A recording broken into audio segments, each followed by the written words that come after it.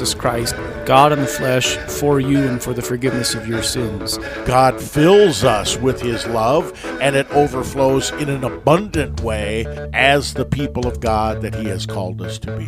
From Good Shepherd Lutheran Church in Lincoln, Nebraska, this is Proclaiming the One with Pastors Clint Poppy and Adam Moline. Welcome once again to Proclaiming the One. Pastor Clint Poppy, Pastor Adam Moline, Vicar Daniel Golden. We are privileged to serve the saints at Good Shepherd Lutheran Church in Lincoln, Nebraska. These are strange times that we are living in right now, and we have a world that is in panic. We have a pandemic that is circling the globe. Exactly what will happen in the future, we don't know all of the details, but we have one anchor, one constant, one sure and certain rock, and that is the Word of God. I'm not sure if your congregation is able to worship at this particular time or not, but we pray that our Proclaiming the One program would be a blessing for you. If you're able to prepare for the divine service that you'll be attending personally, or whether you'll be making use of some of the other avenues for worship, family devotions, internet services, whatever. We pray that the peace and love of God's Word would be yours during this very, very special season of Lent. Pastor, any introductory words before we dig into our text? Well, I'd say in that regard that our radio station will be broadcasting divine services at the normal times on Sunday mornings and then also on Wednesday evenings as well. And so do tune in here to KNNA The Cross 957, and we will make sure that even if you can't get to church, God's Word will go out over our radio waves here. Amen, amen, amen, and pass the word too. There may be people that are looking for opportunities to hear the Word of God, and that is why we exist here at KNNA 95.7. Vicar, the gospel reading for the fifth Sunday in Lent, Judica Sunday, judge me or vindicate me. The fifth Sunday in Lent is John 8. And the reading is 46 through 59. The additional reading, 42 through 45, and we have that for us. We have the longer reading. So would you share those words, please? Jesus said to them, "If God were your Father, you would love me, for I came from God, and I am here. I came not of my own accord, but He sent me. Why do you not understand what I say? It is because you cannot bear to hear my word. You are of your father the devil, and your will is to do your father's desires. He was a murderer from the beginning, and does not stand in the truth, because there is no truth in him. When he lies, he speaks out of his own character, for he is a liar and the father of lies. But because I tell the truth, you do not believe me. Which one of you convicts me of sin? If I tell the truth, why do you not believe me? Whoever is of God hears the words of God. The reason why you do not hear them is that you are not of God." The Jews answered him, "Are we not right in saying that you are a Samaritan and have a demon?" Jesus answered, "I do not have a demon, but I honor my Father, and you dishonor me. Yet I do not seek my own glory. There is one who seeks it, and he is the judge. Truly, truly I say to you, if anyone keeps my word, he will never see death." The Jews said to him, "Now we know that you have a demon. Abraham died, as did the prophets. Yet you say, if anyone keeps my word, he will never taste death. Are you greater than our father Abraham, who died? And the prophets died. Who do you make yourself out to be?" Jesus answered, "If I glorify myself, my glory is nothing. It is my Father who glorifies me, of whom you say, He is our God. but you have not known him. I know him. If I were to say that I do not know him, I would be a liar like you. But I do know him, and I keep his word. Your father Abraham rejoiced that he would see my day. He saw it and was glad. So the Jews said to him, You are not yet 50 years old, and have you seen Abraham? Jesus said to them, Truly, truly, I say to you, before Abraham was, I am. So they picked up stones to throw at him, but Jesus hid himself and went out of the temple.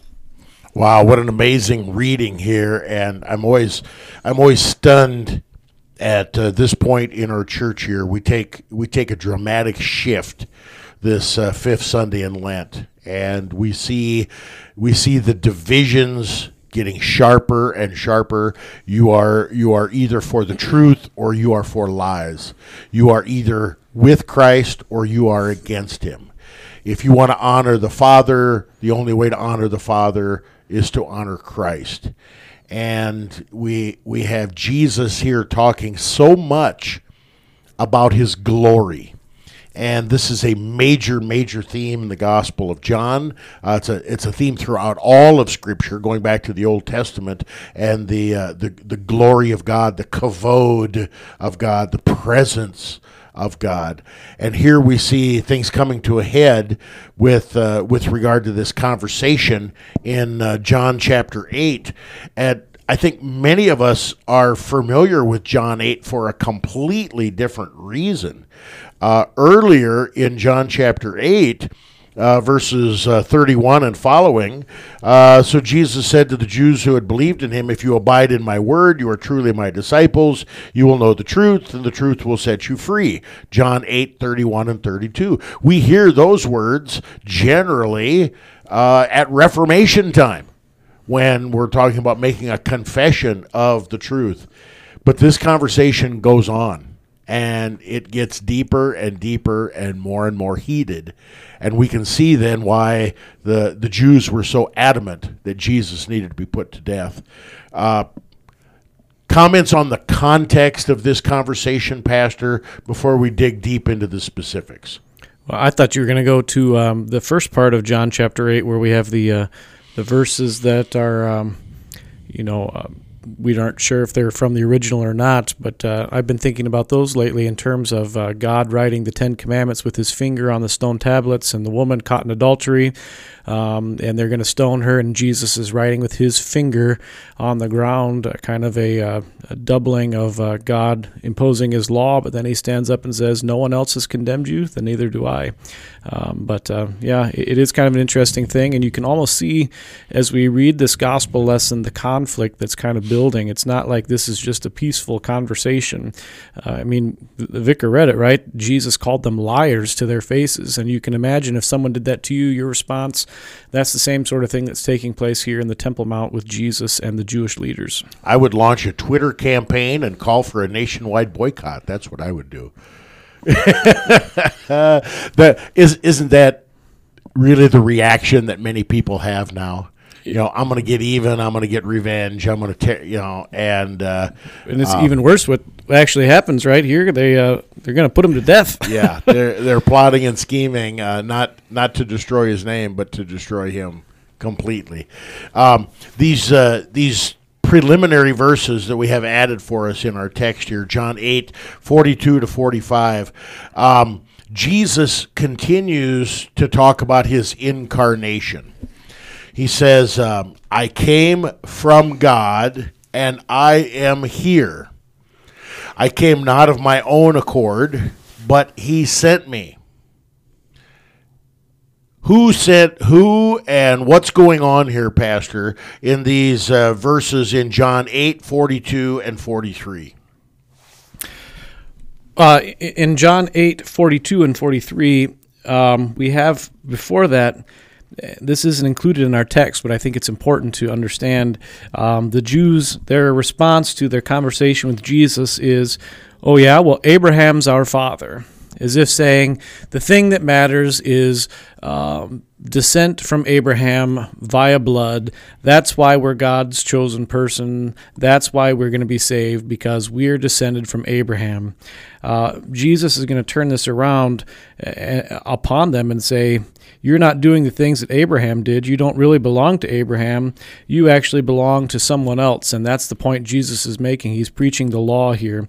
Jesus then is also pointing out that he has come here. He's not here of his own accord. He's sent by God, the incarnation. This is the beginning of John's gospel. In the beginning, the Word became flesh and dwelt among us. We have seen his glory, and that's the idea that Jesus is teaching them and talking to them about to explain the incarnation. And the Jews, as he's saying this, are picking it up. They aren't missing what he's saying. We can't just say Jesus never claimed to be God, and nobody thought that he was God until later, because he's being very direct here in this particular section. And he goes on, he says, you cannot bear to hear my word. You are of your father, the devil.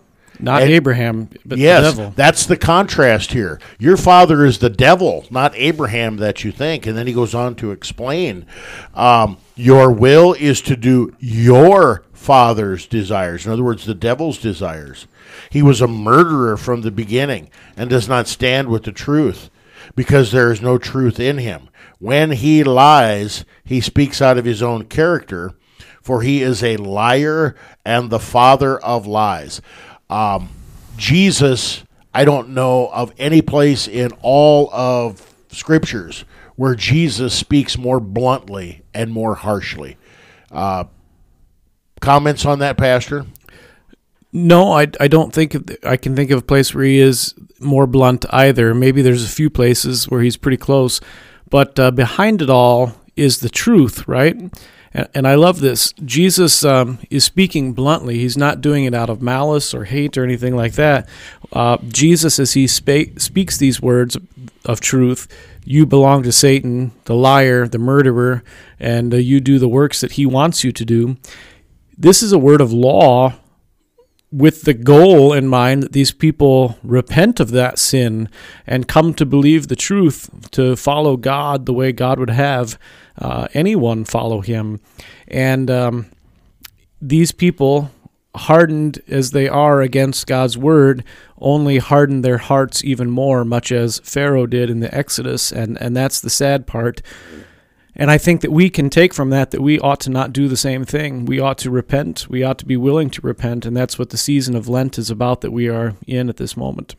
Jesus speaks harshly here, and it's hard for us to remember, but we need to, that he is speaking the truth in love. He desires not the death, but the life of all people, even for the ones who were plotting and scheming his murder. Jesus speaks the truth to them with the goal of repentance. Always in mind, the cross of our Lord and Savior Jesus. We need to take a short break. This is Proclaiming the One, 5th Sunday in Lent. We'll be right back.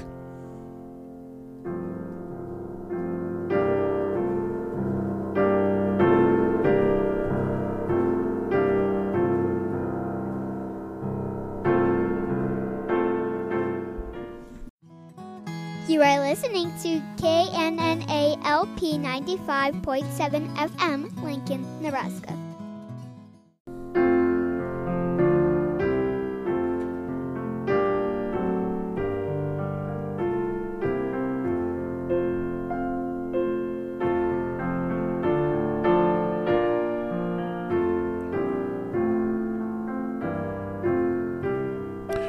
Welcome back to Proclaiming the One. Pastor Poppy, Pastor Moline, Vicar Golden. We serve the saints at Good Shepherd Lutheran Church in Lincoln, Nebraska. Thank you for tuning in.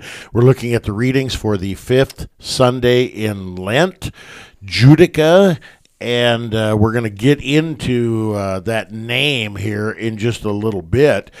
John 8:42 to 59 is our gospel reading. We spent most of our first segment looking at the context of John 8 and also those first 4 verses there. In verse 46, but because I tell you the truth, Jesus says, you do not believe me. Pastor, the truth is a very, very significant theme in Scripture, especially in the Gospel of John. What am I talking about? Well, it is something that's carried throughout the entire gospel. We have Jesus here who says, because I tell you the truth. We also have Jesus who says, I am the way, the truth, and the life. And we have Pontius Pilate, even at the trial of Jesus, who says, what is truth? Which is ironic because standing right in front of him is Jesus, who is the truth. And I think that whole theme that's carried throughout the Gospel of John is kind of even building on the Pentateuch and the idea that we worship the one true God. And who is he? Well, in John's Gospel, we see him as the person of Jesus, and that's the truth. And John wants to make sure you understand that, and so he's woven that theme throughout his entire Gospel as he wrote it. We have kind of a sentiment in our world today that there is no such thing as absolute truth. We have Which we even have Christians or so-called Christians who would say you can have your truth and I can have my truth as long as we're sincere. How would you respond to people that would say either there is no such thing as truth or truth is arbitrary? Well, right now the way I'd respond is look around, right? When we're recording this, at least, there's a virus that has closed down basically the entire country. There's people that are getting sick. Perhaps there'll be some that die. You know, we're still at the early point as we're recording this. And is that true for everyone across the board? And the answer is yes. And so I think the whole idea that truth is something that is individual and can be changed based upon your viewpoint and whatnot is being thrown a big curveball right here, one that shows the futility of that idea. And the truth be told, philosophically speaking, throughout the ages, the philosophical spectrum swings back and forth between the idea that we can know the truth and that we cannot. And we've been in the you cannot know the truth, and now it's swinging back the other way. As Christians, our view is just a little bit different because we know what the truth is, because the one person who knows what it is, God, has revealed it to us in his holy word. And I think that's a big theme here in this particular gospel lesson as well. If you look at the number of times that Jesus says, you know, if you believe in me, you'll be in my word. If you know the truth, you're in my word. All these ideas where he drives the people listening to his conversation back to the word. Look at what the word says. That's the truth, and I'm the fulfillment of that. I think as Christians, that's where we look for truth. Vicar, we have in verse 47, Jesus says, whoever is of God hears the words of God. What is Jesus teaching us here? Jesus is teaching us that the word we hear is God. The word made flesh, Jesus Christ, is God. And he's arguing against people who think that they're of Abraham, their father. We have that wonderful word hear. Faith comes by hearing. Whoever hears the word of God. And that's where, as a derivative, that's where we get our word for catechesis as well. That audio word. And as we hear the word of God, God does what he says. He creates and sustains and grows faith in us. The power is in the word. Jesus is the word made flesh. We listen to Jesus. We listen to the words of Jesus. It's all one big connection here with the one who is the way, the truth, and the life. Pastor, I want to skip down to verse 50 right now. And this is the first time in this text where we have the word glory. Yet I do not seek my own glory. There is one who seeks it, and he is the judge.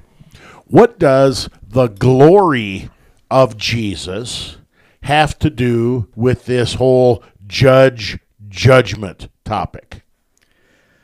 Well, I'd say the glory of Jesus is what we see as he is crucified on the cross, and that's where God's judgment is placed upon him for all sin and all time and all places. And there's time out. Do you realize how ludicrous that sounds? Um, When we think of glory, as Americans, when we think of glory as human beings, we are thinking about winning the gold medal, winning the lottery, getting that promotion at work, something really, really joyous and happy and positive and worth celebrating. And you just said, correct me if I'm wrong, the glory of Jesus is the cross. Did you really mean that? yes. Okay. Our hearers may be spinning right now.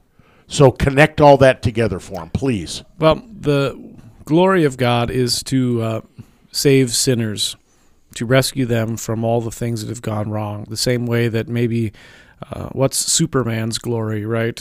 It's not to have a nice house and to meet nice girls and drink a lot of beer or whatever. Superman's glory is to put his life on the line and rescue people, or Spider-Man, or whatever one you want to talk about. That's what they do. And in the same way, exponentially more, Jesus does that by going to the cross and taking our place in sin, death, and the grave, so that we might be rescued from it and delivered into eternal life, peace, and the comfort of God forever and ever. He purchased and wins us with his holy, precious blood so that we can live forever with God. That's his glory, and that's good news for us. And if we understand it that way, when we look to the cross, it really is truly glorious what God's doing for us. There are many places in Scripture where the glory of God is talked about, and the Gospel of John makes it ever so clear, all the way through the Gospel of John, that the glory of Jesus is dying on an old rugged cross for the life of the world. And that is the gospel, my friends. Cling to it with all your fiber.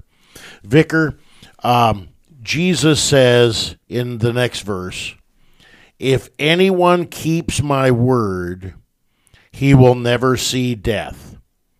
And all the people who are criticizing Jesus, they think they have him now. They've caught Jesus in a lie. He says he's the truth, but they've caught Jesus in a lie with this whole we'll never see death.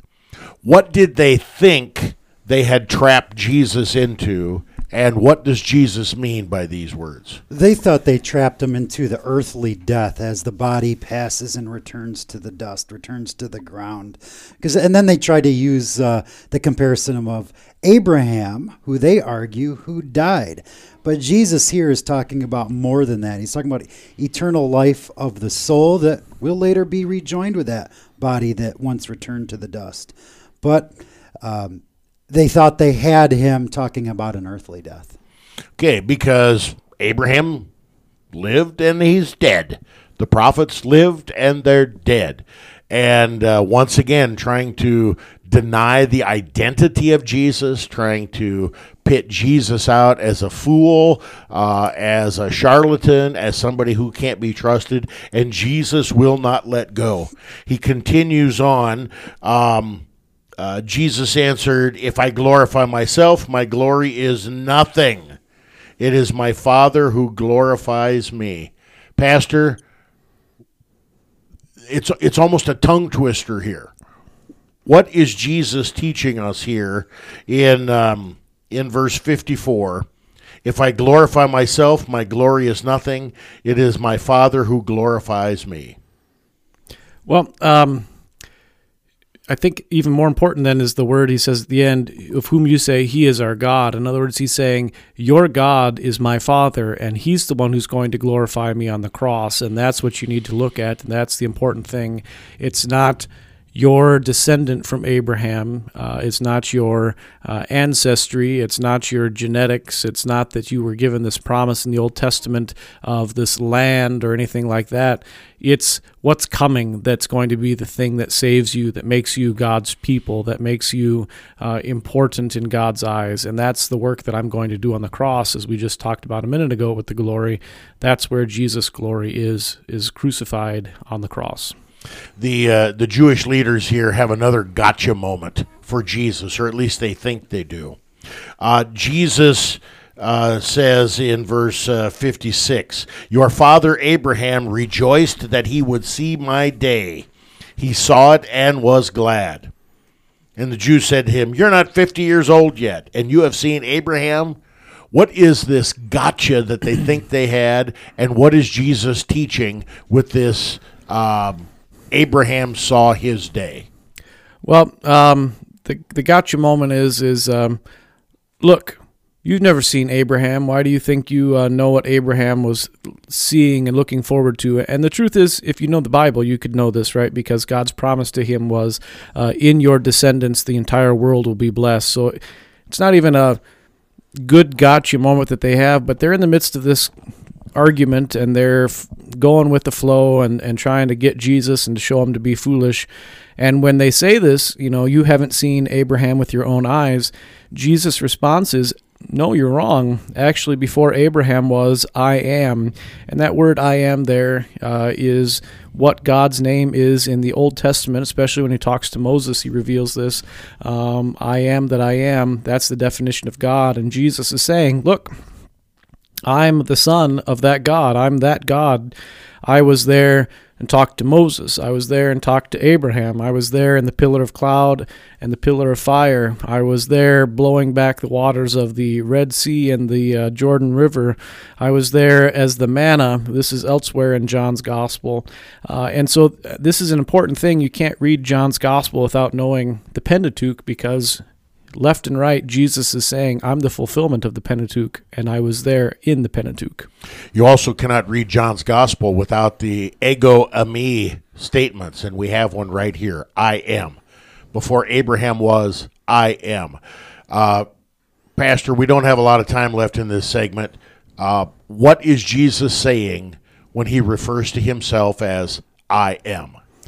Well, like I just said, he's saying that he is the Old Testament God, the one who was in the burning bush talking to Moses, the one who was in all those other places, because as we just heard, the name of God in the Old Testament is Yahweh, which means I am that which I am, and that's the name that God gave to Moses, and that's the name that Jesus, when he makes these I am statements, is putting upon himself, and he's being very direct and clear about that as well. Jesus, the great I am, God in the flesh for you. We need to take a short break. When we come back, we're going to hear a little bit more about Father Abraham, Genesis 22. Don't change that dial. We'll be right back. You are listening to KNNA LP 95.7 FM, Lincoln, Nebraska.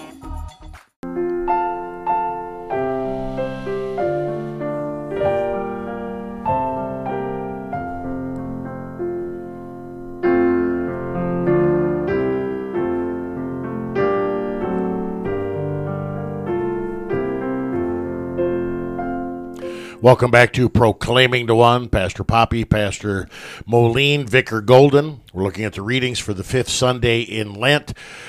Each week at Proclaiming the One, we take a look at the upcoming readings to help us prepare for our divine worship. We're living in strange times now. I'm not sure if you'll be able to physically go to divine service wherever you are living, if the churches are closed because of the pandemic and the limits on public gatherings that are there, you can always check us out on Good Shepherd's KNNA 95.7 LP. Whether the doors are open or not for divine service, the radio station will go on. The divine service will go on 8 and 10:30 on Sunday mornings, 4 and 6:30 on Wednesdays during Lent. We have lots and lots of programs archived. You can listen on the website. Various podcast availability, KNNA Theological Programming, and we will do our best to get the Word of God out in these very, very strange and difficult times. Yeah, and in that regard, we're working on even doing devotions throughout this epidemic time and to make those available. So if you're interested in receiving those to email, do contact our church office, and they'll make sure to add you to that list and send those to you as we prepare them and send them out. The Old Testament reading for the fifth Sunday in Lent, Genesis 22, 1-14. I know you're not supposed to have favorites. This is my favorite scripture reading out of the entire Old Testament. And I think I'm in pretty good company here. Luther preached on this Old Testament text more than any other Old Testament text as far as we know. And so this is extremely significant for us, and I pray that God would bless us as we stand on this holy ground of Genesis 22. Vicar? After these things, God tested Abraham and said to him, Abraham. And he said, Here am I. He said, Take your son, your only son Isaac, whom you love, and go to the land of Moriah, and offer him there as a burnt offering on one of the mountains of which I shall tell you. So Abraham rose early in the morning, saddled his donkey, and took 2 of his young men with him, and his son Isaac. And he cut the wood for the burnt offering, and arose, and went to the place of which God had told him. On the 3rd day, Abraham lifted up his eyes and saw the place from afar. Then Abraham said to his young men, Stay here with the donkey. I and the boy will go over there and worship, and come again to you. And Abraham took the wood of the burnt offering and laid it on Isaac his son. And he took in his hand the fire and the knife. And so they went both of them together. And Isaac said to his father Abraham, My father. And he said, Here am I, my son. He said, Behold, the fire and the wood, but where is the lamb for a burnt offering? Abraham said, God will provide for himself the lamb for a burnt offering, my son. So they went both of them together. When they came to the place of which God had told him, Abraham built the altar there and laid the wood in order, and bound Isaac his son and laid him on the altar on top of the wood. Then Abraham reached out his hand and took the knife to slaughter his son. But the angel of the Lord called to him from heaven and said, Abraham, Abraham. And he said, Here am I.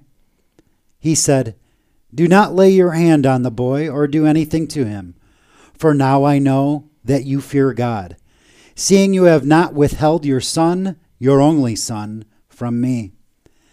And Abraham lifted up his eyes and looked, and behold, behind him was a ram, caught in a thicket by his horns. And Abraham went and took the ram and offered it up as a burnt offering instead of his son.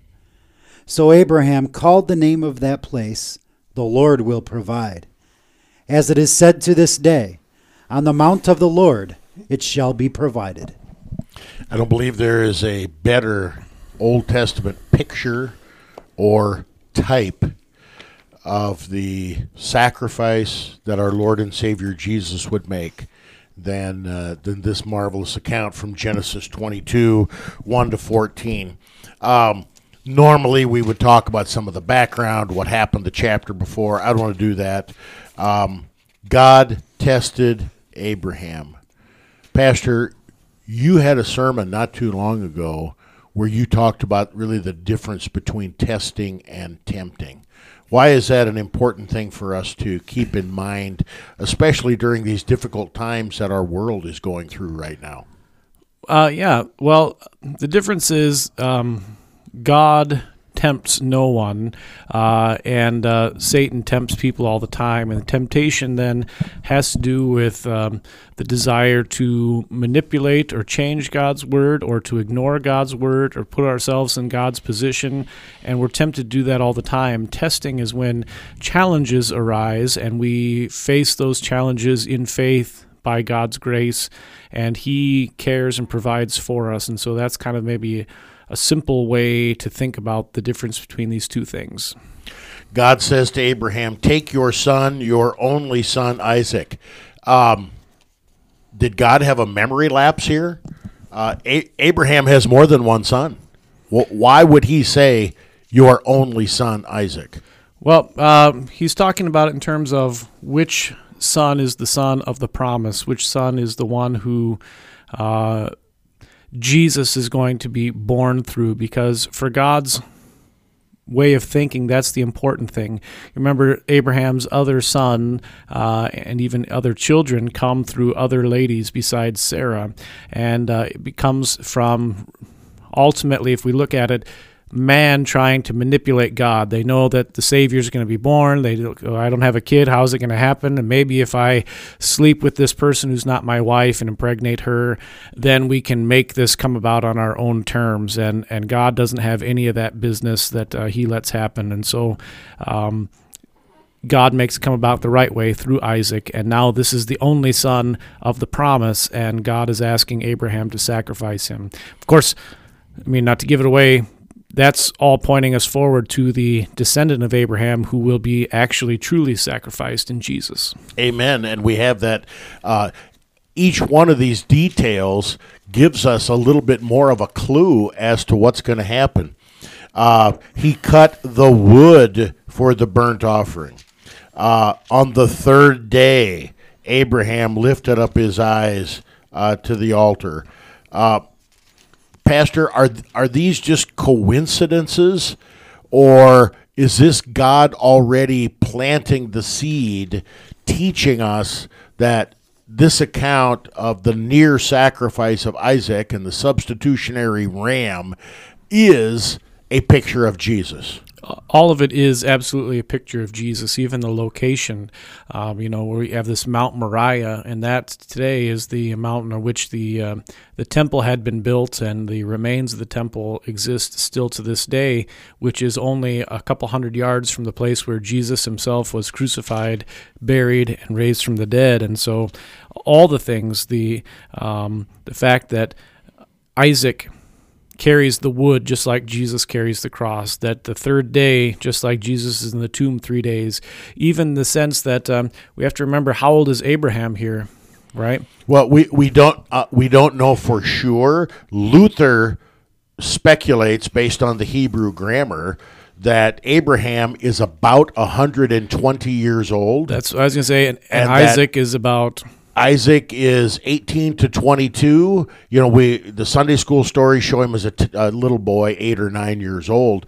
But Luther teaches us that the Hebrew grammar means that Isaac more than likely was of military age, which would put him about 20 years old. And the reason that this is important, where I was going with this, is that could a 20-year-old guy overpower a 120-year-old guy? And the answer is absolutely yes, but that doesn't happen. Isaac is at least a willing participant in this, to the sense that he climbs up onto the wood and allows himself to be bound, because Abraham doing that himself is not likely. A lamb alone bears willingly. Mm-hmm. We have that picture of Isaac foretelling and giving us the picture of Jesus. Pastor, in verse 5 of Genesis 22, Abraham said, "Stay here with the donkey." He's telling his servants that. Another parallel. How did Jesus come into Jerusalem Amen. To be crucified, riding on a donkey? "I and the boy will go over there and worship and come again to you." Is this Abraham speaking in faith, that they're going to worship and come back? Is this Abraham lying, trying to cover up what he knows he's been commanded to do, to sacrifice his son? What's happening here in verse 5? It is a confession of faith here when Abraham says this, because God's word has told him that through Isaac the Savior will be born. Through Isaac this promise will be passed on, and that Isaac will have many. Through Isaac he'll become a great nation. And so Abraham believes these words, and even if he goes and actually puts Isaac to death, Abraham believes that God will raise him from the dead and fulfill his promise, because God always fulfills his promise. And I think that's the thing we have to remember, especially in these difficult times, right? What's God's promise to you, dear listener? That you will live with him forever in his kingdom. And there's nothing in this world that can take that away, plague or famine or difficulties or cancer, anything like that. You belong to God and always shall, and he will keep his promise to you. Pastor, we kind of skipped over the command that God gave to Abraham, and I think in this last minute that we have with this segment, God tells Abraham to sacrifice his son, his only son. The pagan nations do child sacrifice all the time. Yahweh does not. Why is this such a outlandish thing for God to say, and why is it important for us to realize with regard to the irony of what's being taught here? Well, we don't do child sacrifices. It's not a Jewish or Christian thing, or even this is really essentially before Judaism exists as an official religion, if you will. Yahweh worshipers don't do that like all the pagans do, and yet this is not here for the sake of Isaac or even his sacrifice. It's all pointing us forward to the death and resurrection of Jesus. I kind of sound like a broken record in this particular radio show saying the same thing over and over, but that's the truth. Can't understand this without understanding who Jesus is and what Jesus accomplishes. It's okay to be a Johnny one note when that one note is the cross and empty tomb of our Lord Jesus Christ. We need to take a short break. When we come back, we're going to finish our discussion of Genesis 22, 1 to 14.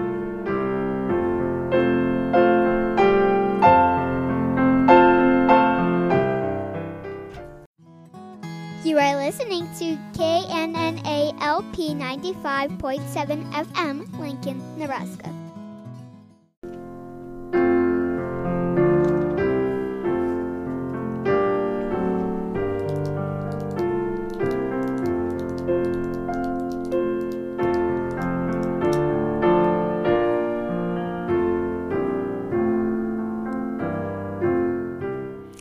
Welcome back to Proclaiming the One. Pastor Poppy, Pastor Moline, Vicar Golden. We serve the saints at Good Shepherd Lutheran Church in Lincoln, Nebraska. Make sure during these difficult times that you tune in to KNNA LP 95.7. Check us out on the internet, www.thecross957.org. We will do our best to keep you updated on things that are going on with regard to the pandemic, churches that are open, opportunities to hear the Word of God, study the Word of God, and to be comforted by the Word of God. We're looking at the readings for the fifth Sunday in Lent. In our first two segments, we looked at our gospel reading, John 8:42 to 59. In our third segment, we did an introduction to Genesis 22, 1 to 14. And because this is such a significant text, we want to spend our last segment on this text as well.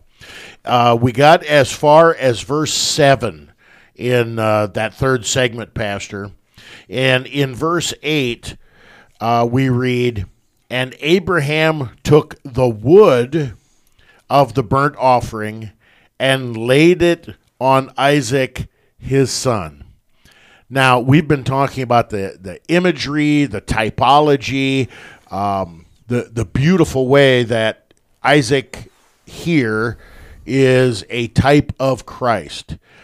Am I going too far by the wood being laid on Isaac and connecting that to Jesus carrying his own cross? I don't think so. I mean, I think I do the same thing when I talk about this particular text, and I think that the parallels that are here are so clear it's really hard not to see them. And once you start to look at it even more in depth, you see more and more of these things. The instrument of death for the sacrifice Isaac is carrying to Mount Moriah, Jerusalem, to be put to death on. The text continues here. Isaac says to his father, Abraham, my father. He says, here am I, my son. He says, behold, the fire and the wood, but where is the lamb for the burnt offering? You know, we have this little bit more modern Christian hymn, written by Lutheran, in fact, The Lamb. And the first verse of that Lenten hymn, The Lamb, sometimes used in the distribution of the Lord's Supper, comes right from this text in Genesis 22. So we have it right here. Isaac is not being coy. We're going to offer a sacrifice, and all of a sudden Isaac realizes that one key component to the sacrifice is missing. Pastor, what are we to make of that? I don't even know if I'd say that all of a sudden he notices, but we're getting to the point where he's starting to ask about the thing that he's noticed. And I think the beauty of it is that, we have John's gospel. We were reading for the gospel lesson. We could also go to all the gospels where Jesus is pointed out to be the Lamb of God that takes away the sin of the world, and that's the reality.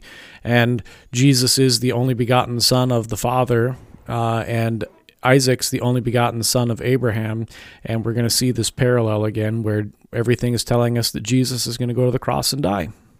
We have Abraham's amazing response. And again, there would be some people who would look at this response and say, Abraham's covering his tracks, Abraham's lying through his teeth, but in response to the question, where is the lamb? Abraham answers in verse 8, God will provide for himself the lamb for a burnt offering, my son. So they both went on together. Again, that points us forward to Jesus, right? I mean, there we are, the broken record Moline here again. God will provide. We're going to get to that again at the end of our text. But God will provide the lamb. We have the sacrifice here. We don't even have the sacrificial system being set up yet. That's still coming in the book of Leviticus. We have early in John chapter 1, John the Baptist points to his cousin Jesus and says, behold, the Lamb of God who takes away the sin of the world. Can we wrap all of that sacrifice, lamb imagery up here from Genesis 22 and connect it to Jesus? Yes, absolutely. Oh, I mean, that's what the whole text is about, and even the name of the mountain, right? Moriah, the Lord will provide. And what happens, instead of Isaac getting killed, the Lord does just that, the thing that Abraham's confessing and trusting in. And it's not the lamb that's caught in the thicket by its horns, but instead it's the Lamb of God who takes away the sin of the world that is going to bleed and die for the forgiveness of all sin, not just Abraham and Isaac, but for all people in all the world. And then the fulfillment is there of the words God spoke to Abraham. In your offspring, all the world will be blessed. And your offspring will be greater than the sands of the seashore and the stars in the heaven. Not all just DNA descendants, but instead also all the church and all people who trust in God, forgiven through Jesus. That's the fulfillment that's being done here.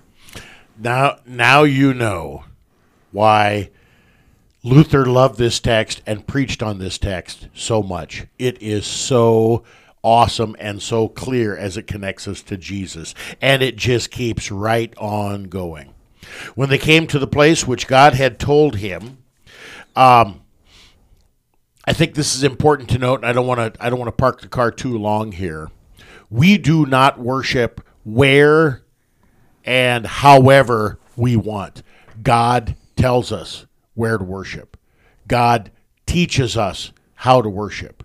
And there are many places in the Old Testament that talk about those people who worship where God didn't tell them to go, how they're worshiping with strange fire, all kinds of crazy stuff. Just little tidbits like this. Worship is as God has designed it.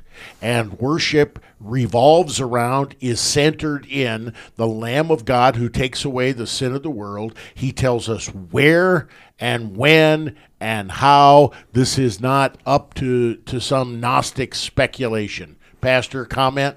That's the absolute truth, right?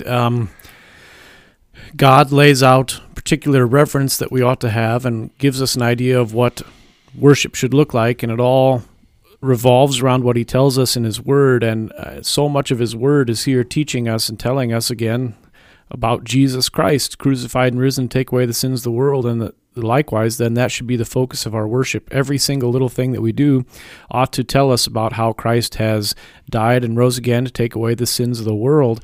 And if we get outside of that and we start to look and emphasize other things, then we're drifting away from what true worship actually is and the way that God would have it be done. And that's a dangerous thing for us to do. Yeah, then we fall into the trap like the leaders did in John 8, where they are following a different father than God the Father. They are following the father of lies. And isn't that a ironic comparison here? We have the people descended from Abraham who's saying, look, we're descended from Abraham, we're worshiping the right way. And then we look back at the Old Testament here, where what's Abraham's worship? It looks to Jesus, looks forward to Jesus. Abraham sees the day of Jesus and rejoices. Okay, the money part of this text is still coming. We already talked about how Isaac could have easily overpowered his elderly father, but he freely and willingly allows himself to be bound, placed on top of the altar. Abraham takes the knife. He's ready to slaughter his own son as an offering to the Lord, and God sends an angel to stop him. And these words that the angel of the Lord says, do not lay your hand on the boy or do anything to him, for now I know that you fear God, seeing you have not withheld your son, your only son, from me. Pastor, is this a clear text teaching us that Abraham is saved by works and not by faith?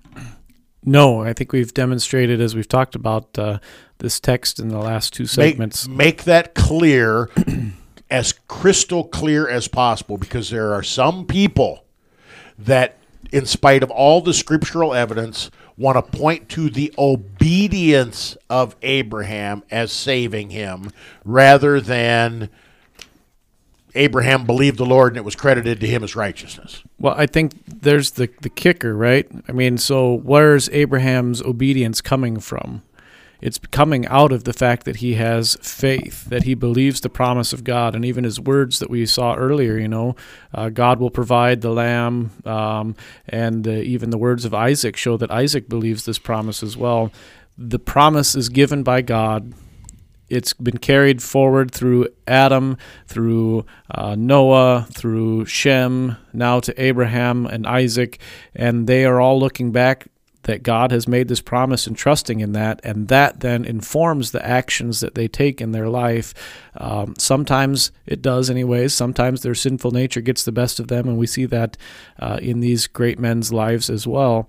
But their faith that they have is the thing that saves them, and that allows them then to do the actions of faith. And you have to get that order right. The cart can't go before the horse. And if you have any questions on that, just go to Hebrews 11, that extols the faith, the great faith of Abraham and other Old Testament saints and prophets.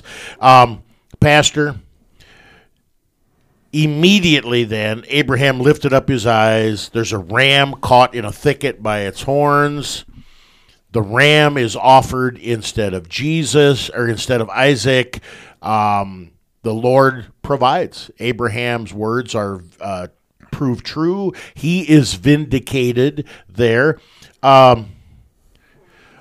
Just a little bit, Pastor. on the Lutherans use the phrase the great exchange or the substitutionary atonement of Jesus. What are we talking about, and how is that portrayed right here? Well, it's You got a minute. It's the idea that we owe a debt, and Jesus is the one who steps in and takes it for us. And if you want to read a really great novel during your time of quarantine about this idea, read A Tale of Two Cities by Charles Dickens.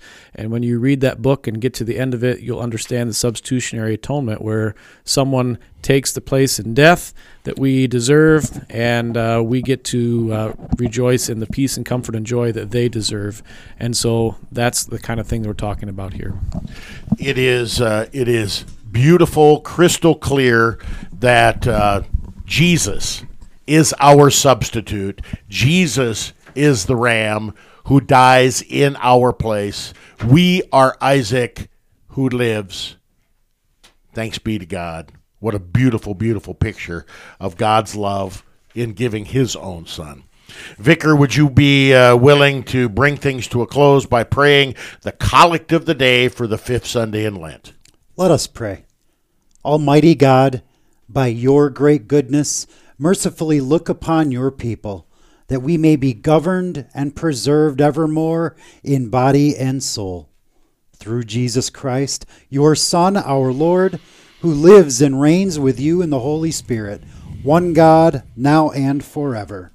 Amen. Amen. Amen. Sunday morning when you get up, might be a little more difficult this Sunday. Read your paper, drink your coffee, pray for your pastor, and if possible, go to church. If not, find a place like KNNA to listen to the Word of God.